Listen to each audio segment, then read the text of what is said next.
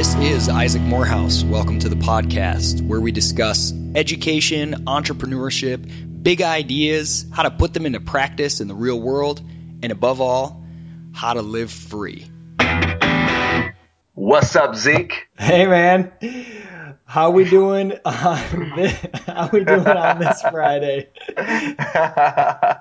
Living large and in charge, man. I'm just laughing so much because for listeners, TK just texted me on Skype and asking if I was ready, and he just said "Big Pimpin'," and I said "Up in CHS," like the song "Big Pimpin' Up in NYC," but I'm in Charleston. And he responds, "Oh, is this a bad time? Do we need to do another day?" No, I was finishing the lyric. So, what's been on your mind, man? Oh, man, nothing but the good life, man. Nothing but the good life. What does that mean? You can't just Right. I sound like that one dude, Ty Lopez. Is that his name? Yeah, this is the good life guy. Yeah, this is one of those cultural things where, like, white people, we don't feel like we have quite the freedom to just make up phrases. And if someone says, "Hey, how you doing?" But if you pass a black dude on the street and you're like, "Hey, how's it going, man?" He's very likely to say something that you've just never heard before and you don't know what it means. And you're just supposed to know what it is. Like, I don't know. I can't think of an example right now. What did that one? Dude, black people make up stuff all the time and it just works. Like you just know what it means. Like you can be walking down the street and say, "What's up, dude?" And some guy will be like, "Hey, you know how we do. You know how we do." And it's just like, "Yep, I know." What did that mean, though? What did that mean? I got to start thinking of just making up phrases like that to randomly say. I just feel like I won't be good at it, though. I'll just sound so unnatural. I'll be like, how it is, friend. Man, so one thing I've been thinking about a lot is just how much I have taken for granted the extent to which many people lack a vocabulary for creativity, a vocabulary of what they can do to develop personal power or express personal power. Especially right now with so much talk going on about politics, so many people feeling afraid, so many people nervous about the world. And don't get me wrong, I don't want to waste our time talking too much about politics. But when I talk with people about something that you and I share in common, which is this view that we have a tremendous amount of ability to exercise influence outside of just arguing over politics and casting a vote, people have no idea what I'm talking about, man. They have no concept of that at all. And it makes me wonder, how do people spend their time when it's not presidential election season, when there's no political hot button issue to debate about? What are people doing 365 days a year that makes them feel like they literally have no power, no way to use their time and energy to improve the quality of their life and change their world? So that's something I've been thinking about more. I've been trying to understand more and just trying to improve my ability to help other people develop a vocabulary for what they can do to make their lives better and the world better, just, in their apartment, in their home, on any given average day. I was talking to our coworker at Praxis, Derek McGill, yesterday, actually about this same topic. And I kind of, was thinking about the way that people struggle with the concept of freedom, people who value freedom and want to live free and have a freer world and a freer life. And, I sort of thought about my own life.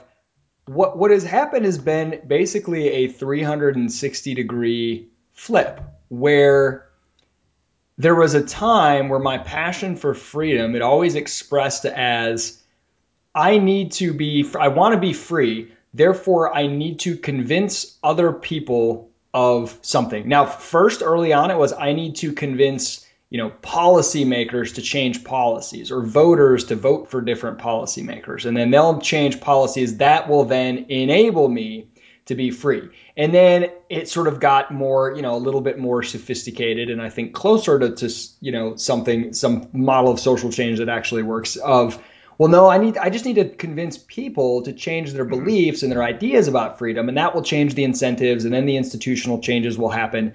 Then I can be free. And it was always my freedom was contingent on persuading a bunch of other people to think something different, to do something different.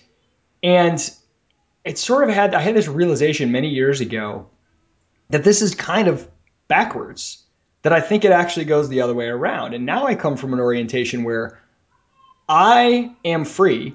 I need to learn how to live as a free person on my own individual level, no matter what external circumstances are, to be free from my own sense of guilt and shame and obligation and whatever other things are holding me back, and be a free person.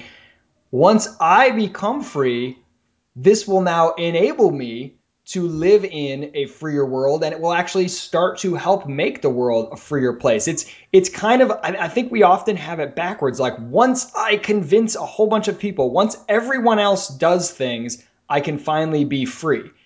And that's on the complete opposite of freedom in some way. Like, well, if only someone else would let me, then I could be rebellious, or if only someone, and it kind of reminds me of the way I think we often view money. Like, well, if only I had $1 million, I would be creating so much amazing stuff. I have amazing ideas that are hugely valuable, that are amazing. I just need money to create them. And that mindset is so damaging, and it's so backwards. If you really have amazing ideas, the ideas are going to be the thing that gets you the money. Start building them now, start doing them. And if they truly are that valuable, they will attract the money. It doesn't go the other way around. Oh, I can't do cool stuff until I get money. No, you can't get money until you do valuable stuff. And I think it's the same with freedom.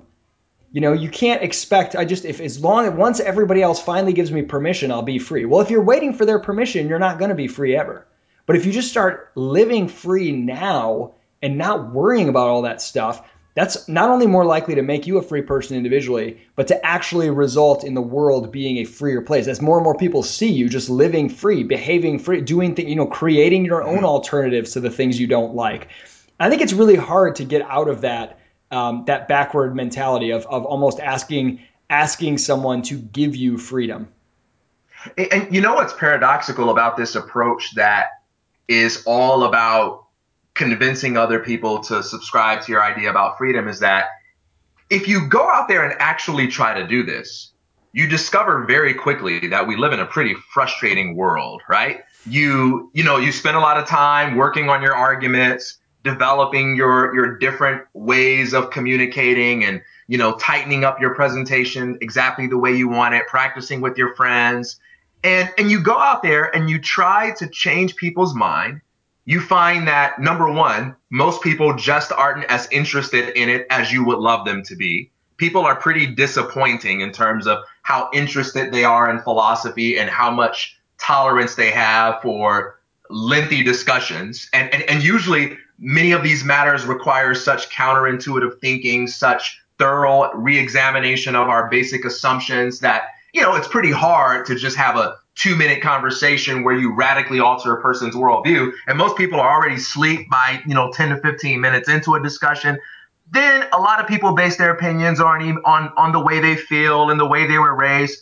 And so most people who've gone out there and tried to change people's minds, they sort of come to the conclusion that, most people are irrational, or most people are wrong, or most people, don't think clearly. And what's interesting to me about that is how people can hold both views at the same time. The view that most people don't want the truth or are irrational or wrong, and that what I need to do in order to be free or help create a freer world is to convince all those people. And it has always struck me as reasonable that if you think most of the world is irrational, then the most irrational thing you can do is spend time trying to convert people that you think are rational. It reminds me of there's a Halle Berry movie, like a suspense/horror film called Gothica, where she works in a mental hospital, but then there's this crazy paranormal experience that happens to her. And now she's put in an asylum and everybody thinks she's crazy, but she's not crazy. But for whatever reason, everybody thinks she is. And she tries really hard to make her little arguments and convince them through evidence. And then at some point she realizes that, hey, I'm surrounded by a bunch of people whose concept of sanity is diametrically opposed to mine, and there's nothing I'm ever going to be able to do to convince them via argumentation that I am sane. So I got to figure out a way to bust out of here, to influence them by working within their assumptions. And so she starts to, treat them as if they are right, but working within that context, she sort of manipulates them in certain ways. She incentivizes them to do certain things that will benefit her and so forth. And I'm just surprised that this thing that we would all do if we found ourselves in a similar type of situation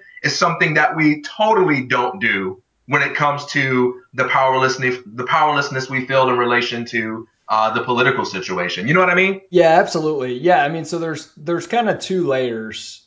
One is just the stupidity and self-enslavement of participation in the political process and letting what you hear about on CNN regarding some election or something or some debate, letting that dictate your mood. I mean, you're basically making yourself a slave to that, and it's accomplishing nothing for you or for the world. Moving away from that, as many people do, especially many advocates of liberty, they move to it's not about politics, it's just about ideas more broadly and people believing in liberty more. And so it's about sort of educating people on the ideas of liberty. And while there is something to that, I think it's only valuable when you're educating people that want to be educated. And people talk about preaching to the choir is stupid. It's the only audience worth preaching to. They're the only ones that want to listen, and that's where it's valuable. So whenever I hear people, I hear a lot of advocates of kind of human liberty and freedom or libertarians saying things about we, whoever this magical we is, libertarians, I guess, need to market the ideas of liberty better. We need to brand them better. If only we package them different, people's feelings and beliefs about liberty would change, and then that would change, the institutions, etc. I've always found that is really odd because when you think about changing the branding of something, is an incredibly low return on investment way to change the impact of that thing. Let's take Apple, the brand, the company. If you did a survey on people's feelings about Apple, what do people feel about the brand? What's their brand loyalty, their likes and dislikes? And someone said, you know what? See, too many people dislike Apple. So you know what we need to do? We need to send a bunch of people out there to try to convince people to like Apple. We have to try to convince them to like the brand better, just in the abstract. Can I write an article that convinces you that Apple really is a good brand? Can I try to talk you into, excuse me, sir, I noticed that you answered your view of Apple is somewhat unfavorable as a brand. I really think it should be favorable. Let me tell you why. Can you imagine if that was Apple's strategy versus just making good products?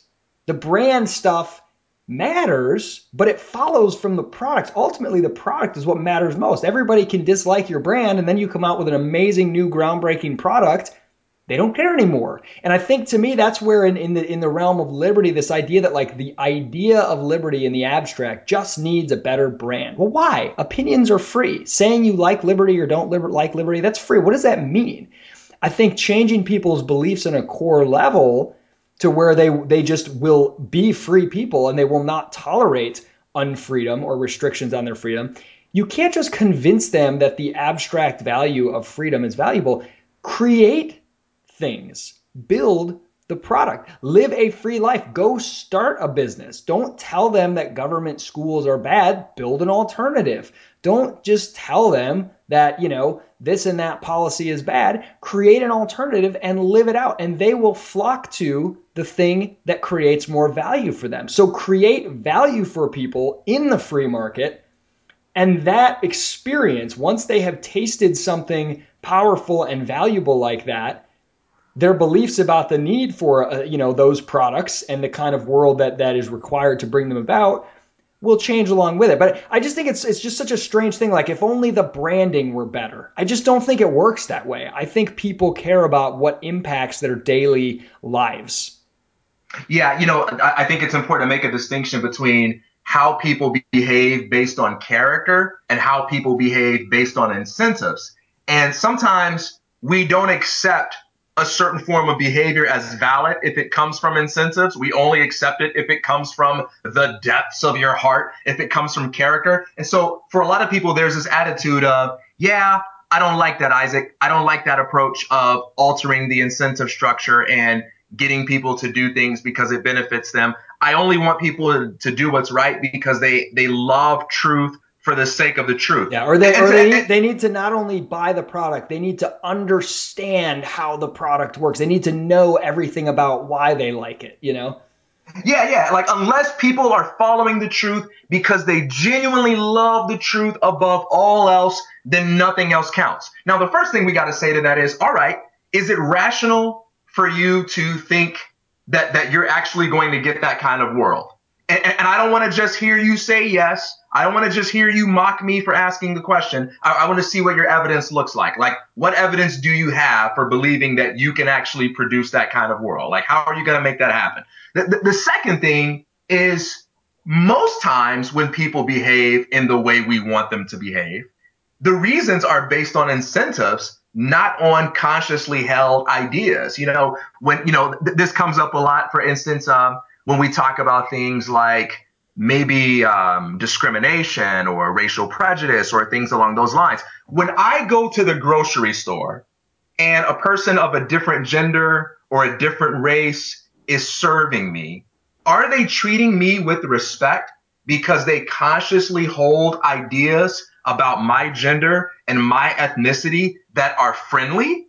Perhaps in some cases that is true, but I know that in some cases that's false. Chances are the person that's serving you at a restaurant, and I speak as someone who has been this guy, the person that's serving you at a restaurant might hate you. They might despise you. They might be praying while they serve you for you to hurry up and eat and get out of the restaurant because they can't stand looking at your face. But why do they respect you? Is it because they have made a fundamental decision to be a Christ-like, loving human being that treats everyone as if they have been made in the image and likeness of God? Is it because they consciously have thought through the non-aggression principle and the moral integrity of living a life in accordance with it? For most people, it has never gotten that far. For most people, it's simply a matter of, I can't do X to you without doing Y to me. And Wait a since I don't minute. want to experience Y, I'm not going to do it. Wait a minute. So you mean like 12 years ago when you were a bartender at Applebee's and you served me that dirty martini, extra dirty, and you were really nice about it? That was just because you didn't want to get fired? The whole time I was thinking, get your dirty martini drinking This out of my changes bar. everything. um, yeah. Oh man, I politics. had to pay. I had to pay the bills, man. I had to Yeah. do what I had to Yep. do. Had to pay the bills. Hey, so speaking of work and jobs, you sent me an article earlier this week, just a short. Well, all of his blog posts are short. Seth Godin post, and I don't know. It's an older one because I know I've seen it before.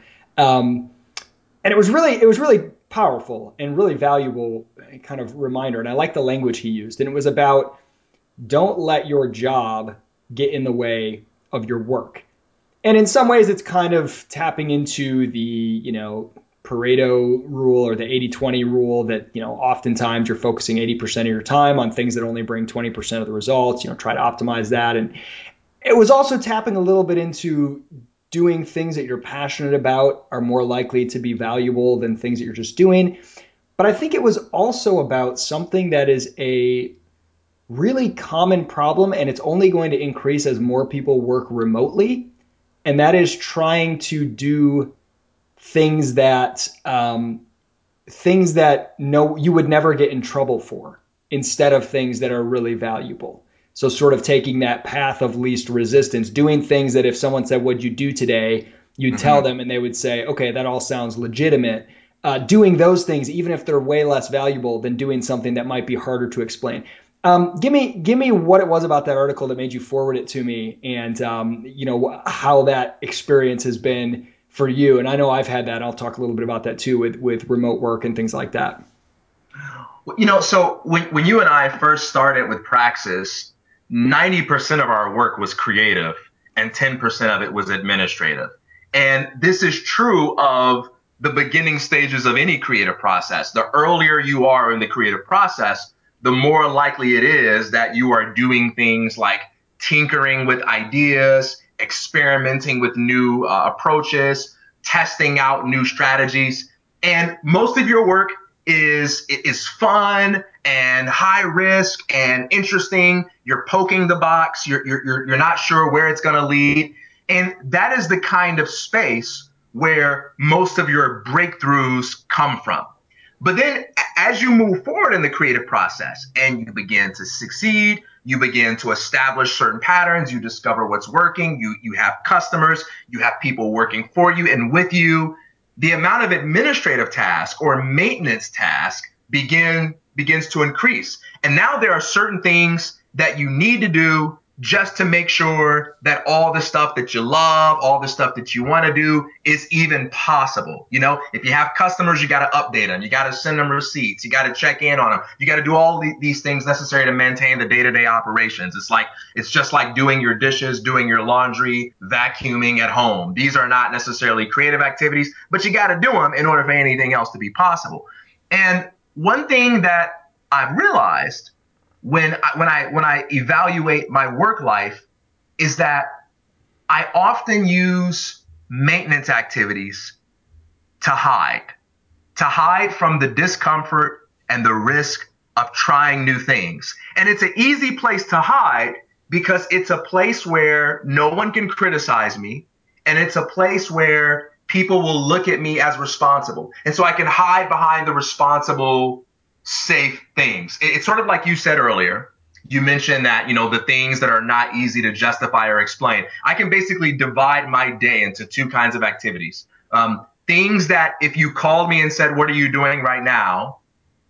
I could have an easy time justifying, and things that if you called me and said, what are you doing right now? I would have a difficult time justifying. My favorite days are the ones where not only do I have a hard time justifying, I can't even explain them. Yes, yes, yes, yes. Those are the best days.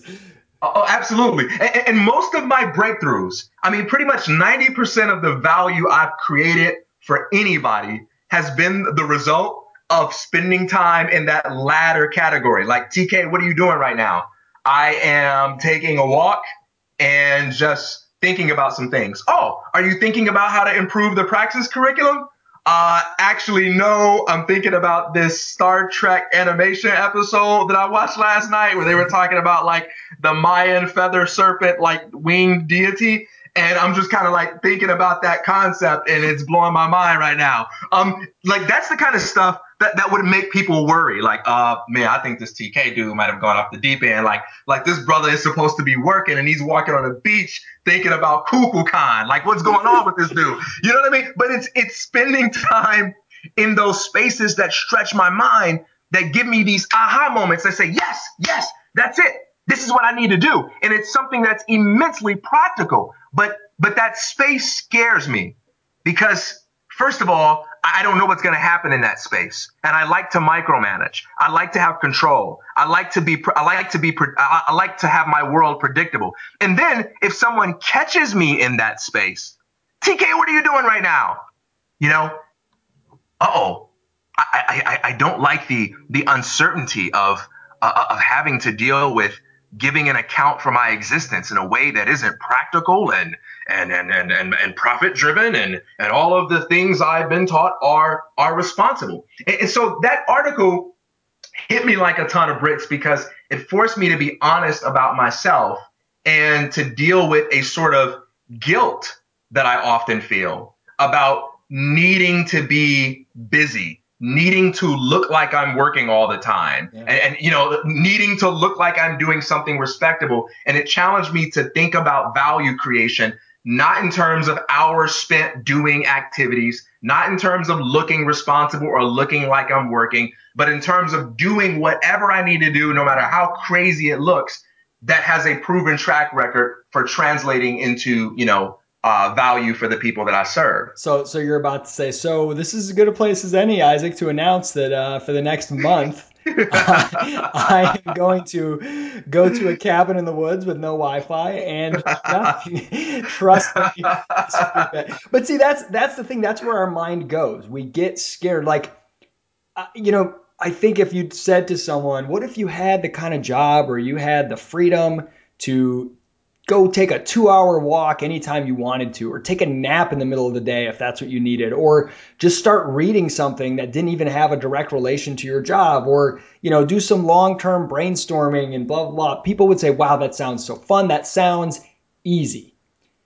But it's actually, in my experience, much, much harder because we have these feelings of like fear of what if people ask me about this, or just the outcome is unknown. So what if it doesn't produce anything? Oh my gosh. And I think I have a hard time trusting my own productive capacity, even though every time it's put to the test, like if I have a bunch of known tasks and I'm getting behind on them and I've got a short amount of time, inevitably I crank them out faster than I thought I would when I get to in the zone mode. So like I know I can do that. So if I go and I spend 2 hours doing something different, trying, so going for a walk, trying to think about things, and nothing comes of it, and now I'm 2 hours behind, I know I can make up for it. But I often doubt my own ability to do that. I also feel this weird guilt to fit into some kind of 9 to 5, 8 hours a day mold, which is absurd because there's no need to in my role. And I actually think in most roles that most people have, I think people's beliefs about what they're allowed to do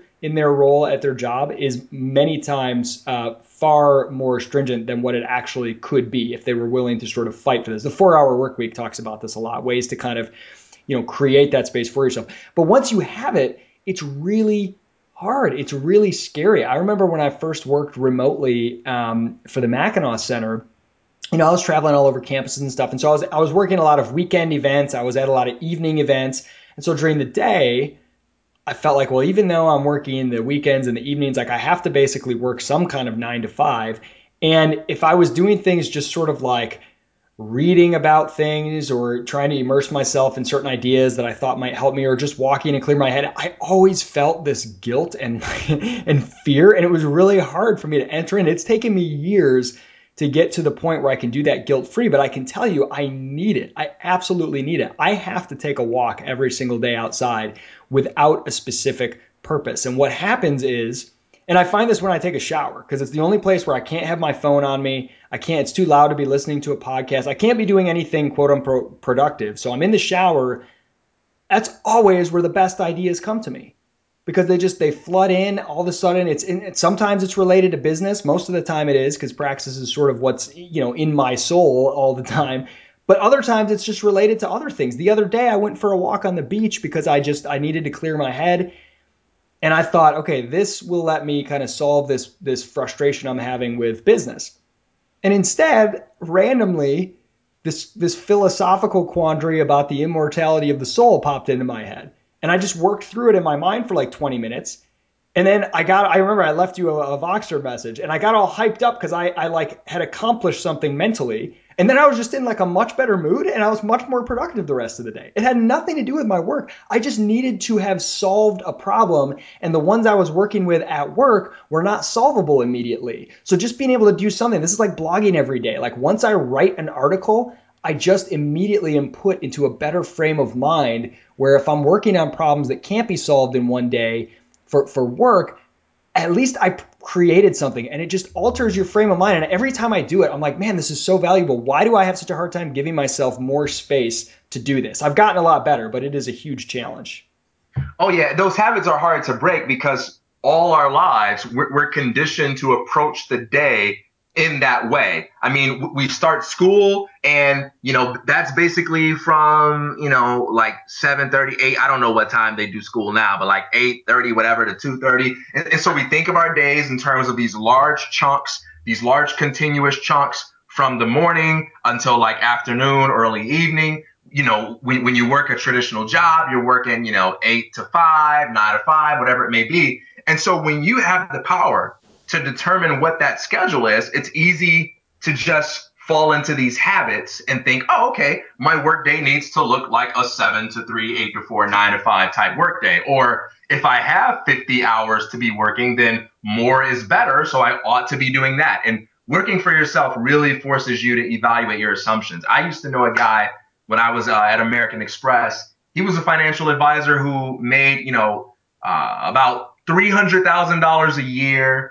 and he worked about 3 to 4 days a week. And at that time, I couldn't understand that. That just blew my mind because I didn't correlate making money with creating value. I correlated it with engaging in activity, being busy, and earning money because of the amount of time spent. But, one thing I've learned and that I try to remind myself of every day is that if I am the same person next week as I was last week, then I'm on my way out of business. So I can be busy all I want. I can put in 80, 90 hours a week and not get in trouble. But if my busyness is keeping me from becoming more interesting and more intelligent, then I'm on my way out because I'm not bringing anything new to my relationships with my clients, with my business partners, with my connections. And learning to take time away from things that are directly related to work in order to do things that kind of broaden my horizons. It's been one of the most valuable things for my life professionally. Yeah, it reminds me of, and we had a 4-part series, Beginner's Guide to Startups, on this podcast. So go check it out, listeners, if you haven't yet. It's really, really good. But we talked about in there, what is a startup? And I like Paul Graham's definition. He basically says it is a fast growth company, a company committed to rapid growth. And when you think about sort of the startup of think of Me Inc., think of yourself as a startup. I like to take that same approach. What a small business is, it can be any kind of company, but it's one that is more or less repeating the same processes for largely the same amount of customers day in and day out. Maybe they're growing slowly, just little by little, but it's got kind of a ceiling to growth. Maybe a restaurant, you can only serve so many people, or some kind of service industry that's just sort of, okay, we've got our full slate of clients, our schedule's full, we're good to go. There's nothing wrong with that, but a startup is explicitly, its purpose is to grow incredibly rapidly, hopefully exponentially. And I think that's how I want to think about myself. I don't just want to sort of keep repeating the things that have been working and doing well. I want to grow and change exponentially. I want to look at how much have I changed, what percentage of value have I added to myself this week, this month, today. So I think that's a really helpful way to look at it, that you have to be a different version of yourself. Hey man, what are some things you do to do that? One of the big ones is the concept of the PDP, personal development project that you really came up with for the Praxis curriculum, which is a fundamental part of the program, is these monthly PDPs. And so every 30 days, I give myself a new PDP. It's a set of activities that I'm going to do every single day for 30 days. And they're often, there's a lot in common because there's certain things I found that just I really like that work really well, like writing every day. But they'll take different forms sometimes, and I'll swap different things out. So my current PDP, which ends in a week, is there's 6 things every day. I have to do a shit ton of reading, which I left pretty vaguely defined, but like push myself to read a lot every day. Make 100 baskets every day down at the court here, which is my form. I always had to do some kind of physical exercise. So I love that. for this month, that's my physical exercise. And I'm actually tracking my 3-point percentage, and it's abysmal. And then, write down 3 ideas every day. And this is a James Altucher thing. He says 10, but I did only 3. It's easier for me. But write down 3 ideas every day, business ideas, some sort of interesting new idea. So I have this huge running sheet of the 3 ideas I've been writing down every day. Most of them are horrible, but I've had 1 or 2 really interesting ideas come out of that, and a few that I'm actually acting on and implementing. And then Praxis growth every single day, and that's in 3 categories. Money, talent, and vision are the 3 areas that I always, I want to make each of those areas move forward in some way every day. That's all I ask. I keep it really low. Like some days I'm going to do a ton. Some days I'm going to do little, but I want every single day me to do at least one thing to move Praxis forward in the areas of money, talent, and vision. And then finally, some specific Praxis tasks for this month. It's primarily some sales related tasks that I have every day. I've got to do something there. So, and every month I try to swap out these PDPs. And then I've tried going without a PDP for a month just to mix it up. I'll try changing up my schedule, having a time to get up every morning, having no time to get up every morning, and just seeing what happens. Sometimes I'll throw in things like music. I need to do some play some music every day or whatever it might be. But that's been really helpful for me to just ask myself if I can improve myself by 1% every day. What might that look like? And here are some areas that I could improve on. Here are some activities that I think if I do them every day will help me get there. And I go from there. And I just try it out. I just test it. Now, do you document your PDPs? Could people track along with what you're doing each day or your reflections I on it? I do it on a Google sheet. It's just a spreadsheet where I mark it off. I don't share it publicly. I don't know. I feel like that's sort of like annoying. But if people ask, I'll talk about it. Well, it's interesting you say that because I used to do that. I used to announce and share and provide daily updates for my PDP, but I've taken a break from that. I've taken a break from that for about a few months and I still do PDPs, but there's something about the experience of sharing what I'm doing with other people that was really helpful for me in the beginning. It provided Yeah. accountability, Yep.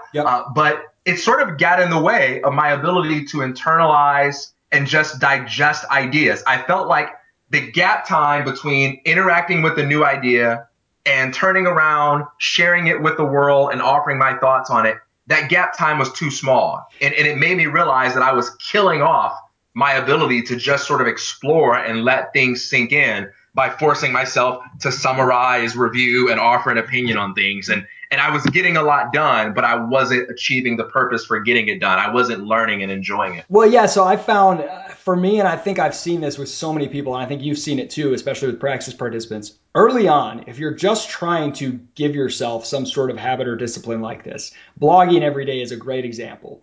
Um, I think it's really important because it's easy to use as an excuse. I don't want to share this with everyone. I need more time to let it sink in, whatever else.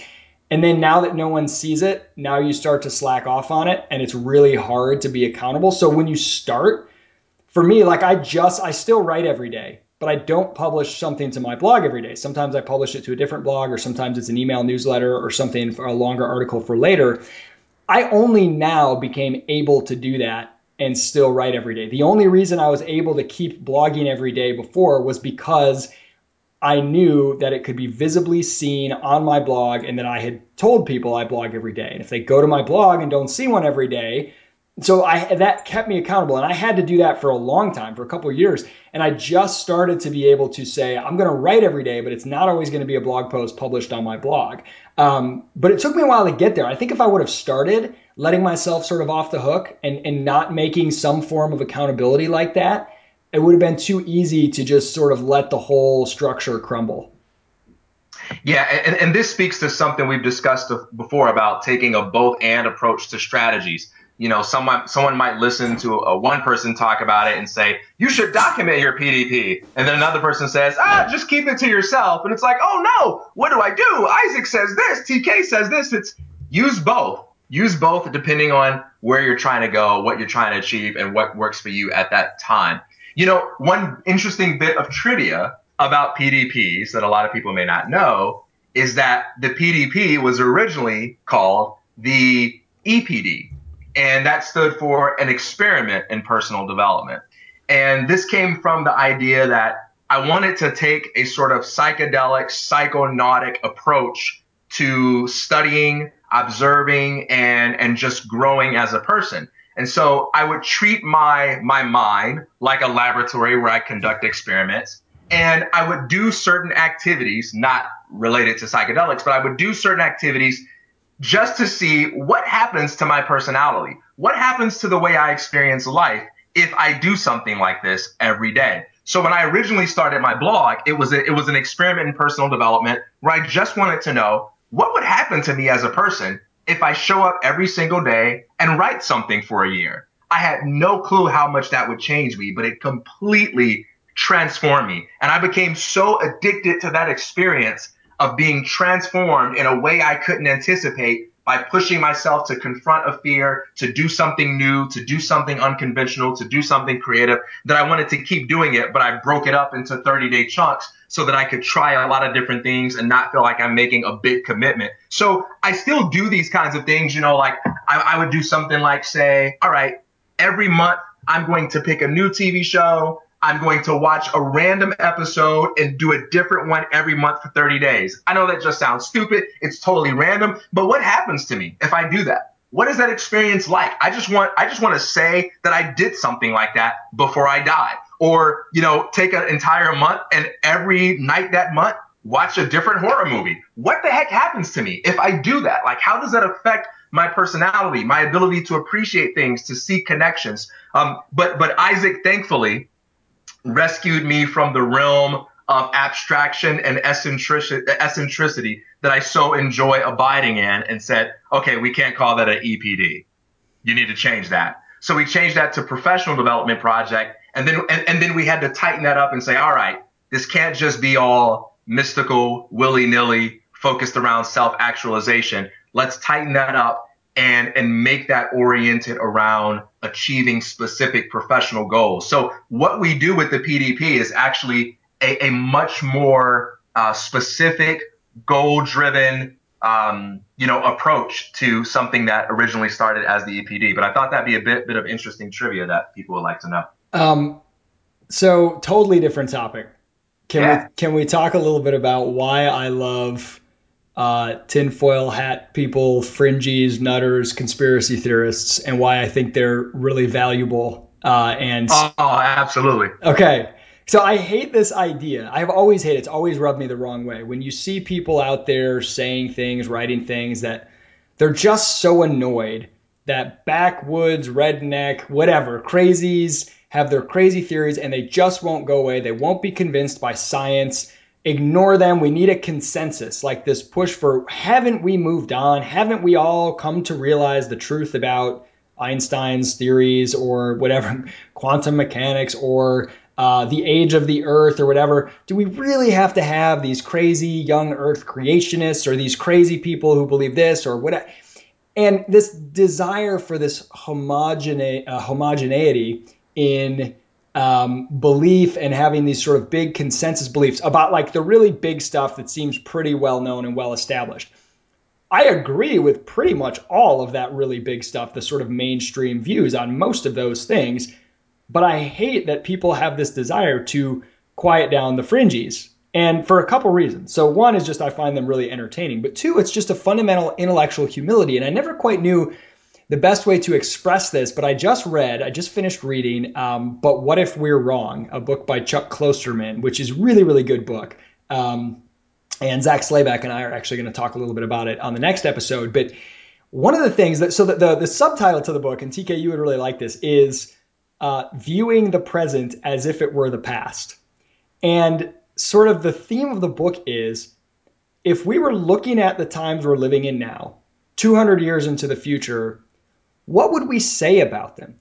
When people said rock and roll, who would they say, oh, this person represents what rock and roll was all about? The way that when we think about certain era of, British history or entertainment, we say Shakespeare or Dickens. That may not be, because you always rewrite the past. The narrative arc is not what happens in the moment. It's what we later decide the story was, how we later interpret it. And those things are often very, very different. So, somebody living in England in that time, maybe they would not have said Dickens or Shakespeare. And Klosterman gives examples of, artists who during their life were not considered this dominant defining force, but only years later, because of the way things were sort of interpreted, it was said that, this was the great artist of this era. And art sciences. And so his basic thrust is all the things that we think now, okay, we think this is the way that this is going to go, or this is the person that's going to be associated with this, or this is the theory that's going to win out and we're going to continue on this trajectory. All of those things, what if they're wrong? What if they're totally off? And he says he's willing to bet that most of those things, whether it's popular artists, scientific theories, whatever, truths about the era we're living in now, it's going to be things that we don't yet see coming that will be the defining the defining attributes. Now he says, I'm not willing to bet on them. So take like literature. I'm not willing to say which currently obscure writer is going to be known as the defining writer of our era someday in the future, because I'd be wrong. I don't know which one of the 500 obscure writers it is, but I'm willing to bet that it's going to be one of those 500 obscure writers rather than one great one. And we talked about the betting on the field on a different episode. It's kind of like that. If I said to you, who's going to win the Super Bowl next year? What team is the most likely? You might say, the New England Patriots are the most likely or something like that. But if I said to you, are you willing to bet that the New England Patriots are going to win instead of the entire field of other teams? You'd say, no, it's more likely that someone's going to come out of the field of other teams than it is the Patriots. The Patriots might be the most likely individually, but the field as a whole. And so this concept that, a particular scientific theory, for example, that seems really obvious right now, that may be the most likely theory among each individual theory that we have in front of us to be true. But it's probably also true that if there are 500 theories, the one that's the most likely now is probably in the future not going to be correct. Probably one of those 500 fringe theories is going to end up being true. We just don't know which one. And so I kind of love that sense of humility that you don't always know. I wouldn't bet on any of the crazy conspiracy theories I hear out there being true individually, but I would bet that one of the hundreds of crazy theories that you hear out there that are considered fringe is going to end up being true down the road. And that's happened many times. I mean, there's been so many conspiracy theories that turned out to be true. There have been many, many more that turned out to be false, but that's just the point. I just smile when I hear theories about, whatever, ancient alien theories about, there's, history really was, there's like 500 years missing from history that was made up. And all these crazy theories. I get so excited because I'm always like, someday one of these is going to end up having been true. We just don't know which one. Anyway, that was a long ramble. No, man. No, I know no. you're a fan of this stuff too. Oh yeah, I enjoy listening to and debating conspiracy theories and analyzing them. I think they're tremendously fun, and there's a lot of philosophical relevance there. I mean, if you really think about what philosophy is or what it's getting at, philosophy always begins with taking some common sense picture of reality, taking something that we take for granted and subjecting it to questioning, right? To saying, what if we're wrong about that? What if the mainstream, socially acceptable, popular groupthink idea, what if that's wrong? What if what the authorities have taught us is wrong? So whether you're looking at it through the eyes of Socrates and him questioning people in the marketplace about their ideas about what justice is or what the good life is, or you take the methodological skepticism of Descartes and how he questions something like the mind independent existence of the external world. I mean, if you read that, Descartes seems like he is crazy to even question that. Of course, there's a mind independent. What are you saying with this evil deceiver scenario? Are you suggesting we are mere brains in a vat? Are you suggesting that some manipulative deity is putting memories and perceptions into our brain and we're not really experiencing this? Come on. But any person who studies philosophy knows that the purpose of thinking about those questions and trying to respond to the skeptical arguments against the possibilities of certain kinds of knowledge or arguments about how we might be wrong on things we've accepted as true. The purpose of that is to exercise your mind and to help you understand why you believe what you believe. And I think it's much too easy for people to hide behind the power of knowing that most people will defend them when it comes to their beliefs. And most people are really, if they actually had to debate your average conspiracy theorist, most people who think conspiracy theorists are crazy would actually lose the debate because those conspiracy theorists have at least studied what they believe. Well, They it know, they know. depends on how you define lose the debate. If you mean would not have logically sound responses to arguments, then maybe. But if lose the debate means would be perceived as the one with the better position, the conspiracy theorists might not do so well. The debate is Right. debate is about perception as much as facts. Absolutely. They would win the debate 100% of the time by perception, which is precisely Just why based on they're the not bad, incentivized. yeah, just based on the bad haircuts and humongous glasses worn by many of the advocates alone. It reminds me of the NDT BOB debate. Now let me stop being black for a second and name out the names. NDTs. I can't believe he said that. NDT stands for Neil deGrasse Tyson. BOB is the R&B hip hop artist. What's the name of that song? Beautiful girls all over the world. What's that? They got nothing on you, baby. I Nothing on don't, you, baby. I You don't don't know that know. song? No. Oh man, you need to listen to more R&B. Anyway, so B.O.B. He's an R&B hip hop artist, and so he basically at some point became a flat earther, and he started putting out all these tweets about how his eyes are open and he's seeing the truth. He's seeing through the conspiracy. We've been lied to. The earth is really flat. And he's putting up pictures. He's making his arguments and all that kind of stuff. And Neil deGrasse Tyson just basically, shot it down. He didn't shoot it down with an argument or anything like that. He just shot it down with mockery, and everybody just pretty much started mocking him. And the thing that frustrated me about Neil deGrasse Tyson's response was that I felt like he blew a really good opportunity to just lay out the reasons for why the earth is not flat at a time when people's interest in hearing those arguments is heightened. Most people don't walk around just being interested in hearing arguments for things that we take for granted. It's good for them to know what those arguments are, but most people don't have the incentives to learn them. Most people don't care. They don't need to know them. So when someone like B.O.B. challenges that common sense perception of reality and people start tuning in and saying, why is he saying this? It's the opportune moment to educate people and say, look, B.O.B.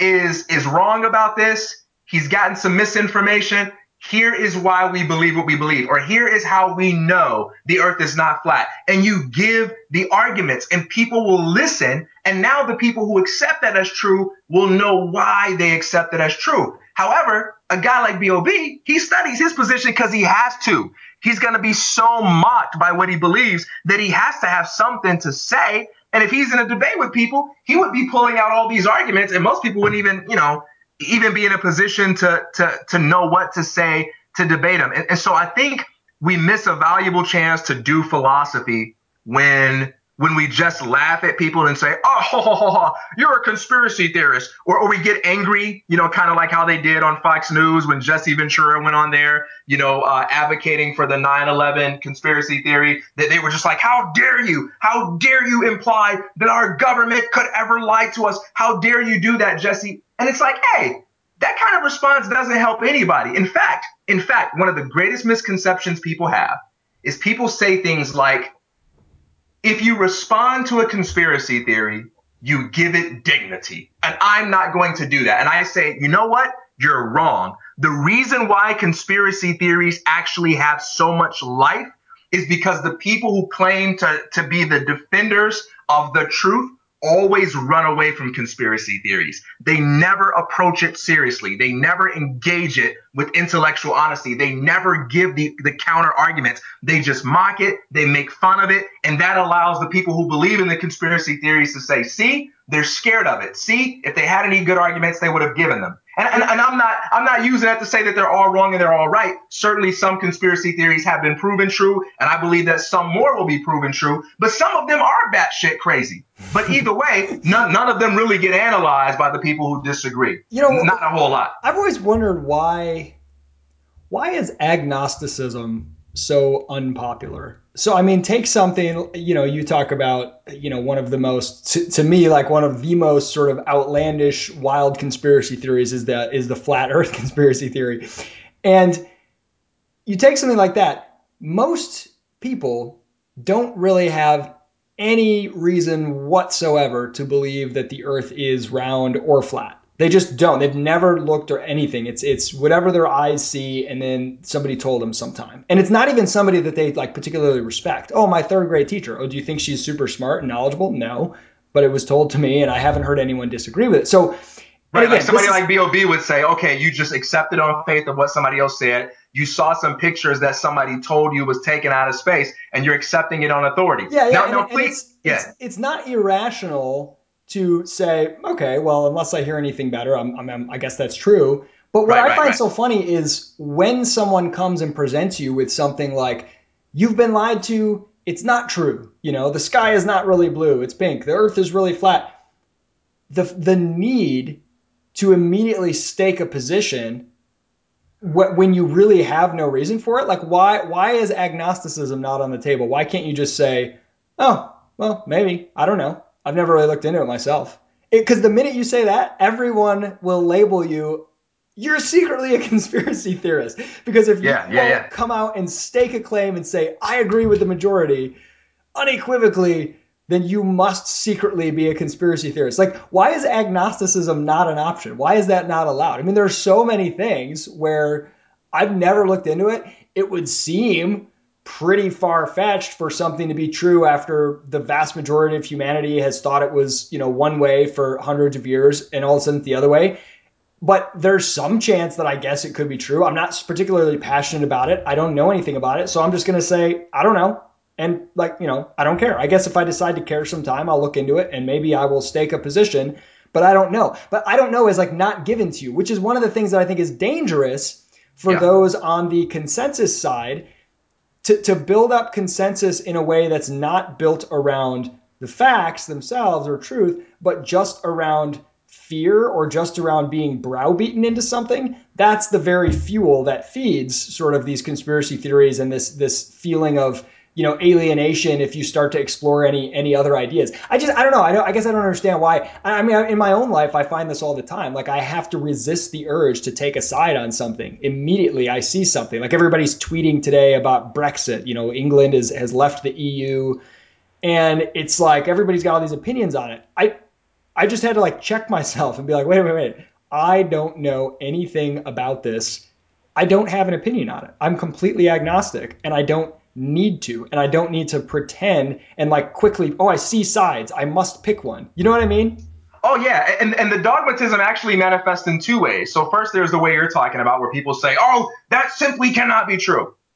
And the second way is people say, well, we just can't know. So any amount of discussion or any amount of speculation is an absolute waste of time. Just please shut up talking about it. I don't want to hear another word about the possibility of ancient aliens or any such thing, because we just can't know. And it's like, it's one thing to say, I'm not interested enough in this issue to explore it. It's another thing to say, I don't think there's enough implication either way for me to waste my time, given the opportunity cost to study up on your theory about this and that, because I don't think it makes much of a difference. But it's another thing to just sort of dogmatically pronounce that it must be wrong or it is impossible for anyone to know. Yeah, I mean, like, everyone's wasting their time. yeah, I mean, my position on a lot of stuff, you know, um, that people say they may have seen or experienced or found out.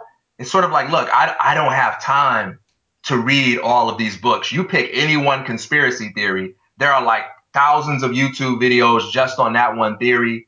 There are like dozens of books just on that one theory. I don't have time to cover all of that and research it. And to be honest, I'm not so sure if my position on all of these conspiracy theories is going to radically affect my life because I'm already skeptical of authority anyway. So I don't need to believe in a specific conspiracy theory in order for me to be the kind of person who says that if you work for the government, you are just as likely to lie and abuse your power as anybody else. You know what I mean? Like, I've seen conspiracy theories on a fifth grade playground. I mean, I've seen conspiracies play out on a fifth grade playground, right? Like five kids get together and the new kid, is really good looking or something. And the five kids that are like jealous of the good looking new kid say, we're not going to pass Timmy the ball. We're not going to let Timmy play tag with us. Let's not tell him, but let's treat him like this. And then, if Timmy ever says, why are you guys treating me this way? They just all deny it. No, we're not doing anything weird, Timmy. I mean, I see conspiracy theories play out in everyday life. Human beings lie. Okay. Human beings lie about what their real agendas are. That's why one conspiracy theorist, Bill Lugel, says I'm not a conspiracy theorist. I'm an agenda analyst. I analyze agendas, both hidden and overt. So for me, it's just like I don't know about a lot of this stuff. Maybe some people are right about some of these things. Maybe some people are not.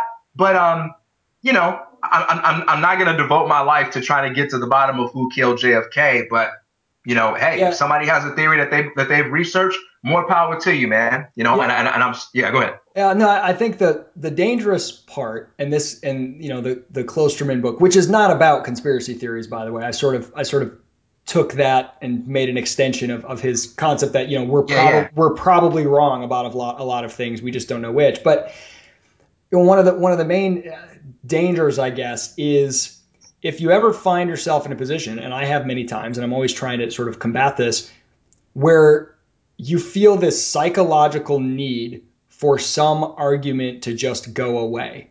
Like, the fact that people who believe X even exist, the fact that this argument is even out there, like, threatens my existence. It must go away. It must be stamped out. Can't we just browbeat these people into never bringing this up again? I agree that there are beliefs that are dangerous. There are beliefs, people have done horrible things based on different bad ideas that they had. But I think being threatened by the mere existence of arguments or positions or theories is a problem. And it's probably in history been a bigger problem with people being afraid of certain arguments, being the ones who commit the aggression or whatever to stomp out those minority views, than the other way around. And just personally, psychologically, like I don't want to live every day where, like, I can't be happy because somebody on Twitter tweeted out some crazy theory that I disagree with. Oh man, I mean, what a waste of time. You know what I mean? Like, what a waste of time. Life is finite. Energy, resources is finite. Opportunities finite. Or I mean, is it? yeah, yeah, yeah. I like it. Like, let's end on that note. I like that. I like that, brother. Hey, Good point. uh, okay, so I'm going to give recommendations for this week. I've got two. The first is the book that I mentioned by Chuck Klosterman, But What If We're Wrong? Good book, really fun, pretty easy read. Got some really interesting stuff in there, wide ranging.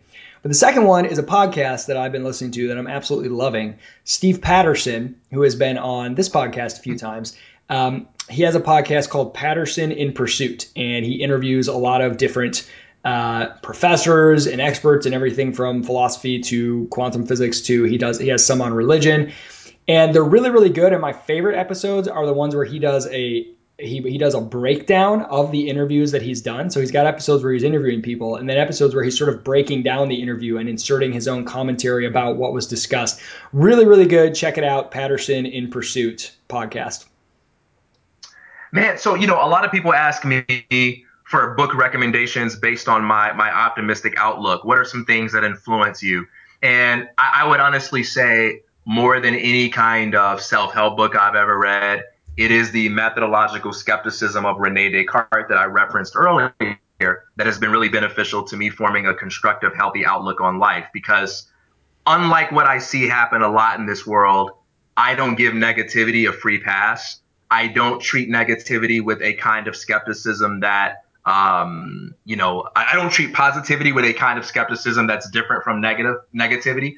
Whatever it is, if I have a judgment like this day is crap or nothing's going to work out or the world's going to go to hell, I always put myself, give myself the burden of proof. Like, give me some evidence for that, TK. Like, how do you know that's true? And I owe it to Rene Descartes, Meditations on First Philosophy, for really teaching me how to take basic things that seem difficult to question and how to imagine an alternative reality where that's false. And then how to put myself in a position where I got to say, all right, why do I believe one reality over the other? I love it. All right, man. All right, man. We'll talk next week. Looking forward to it.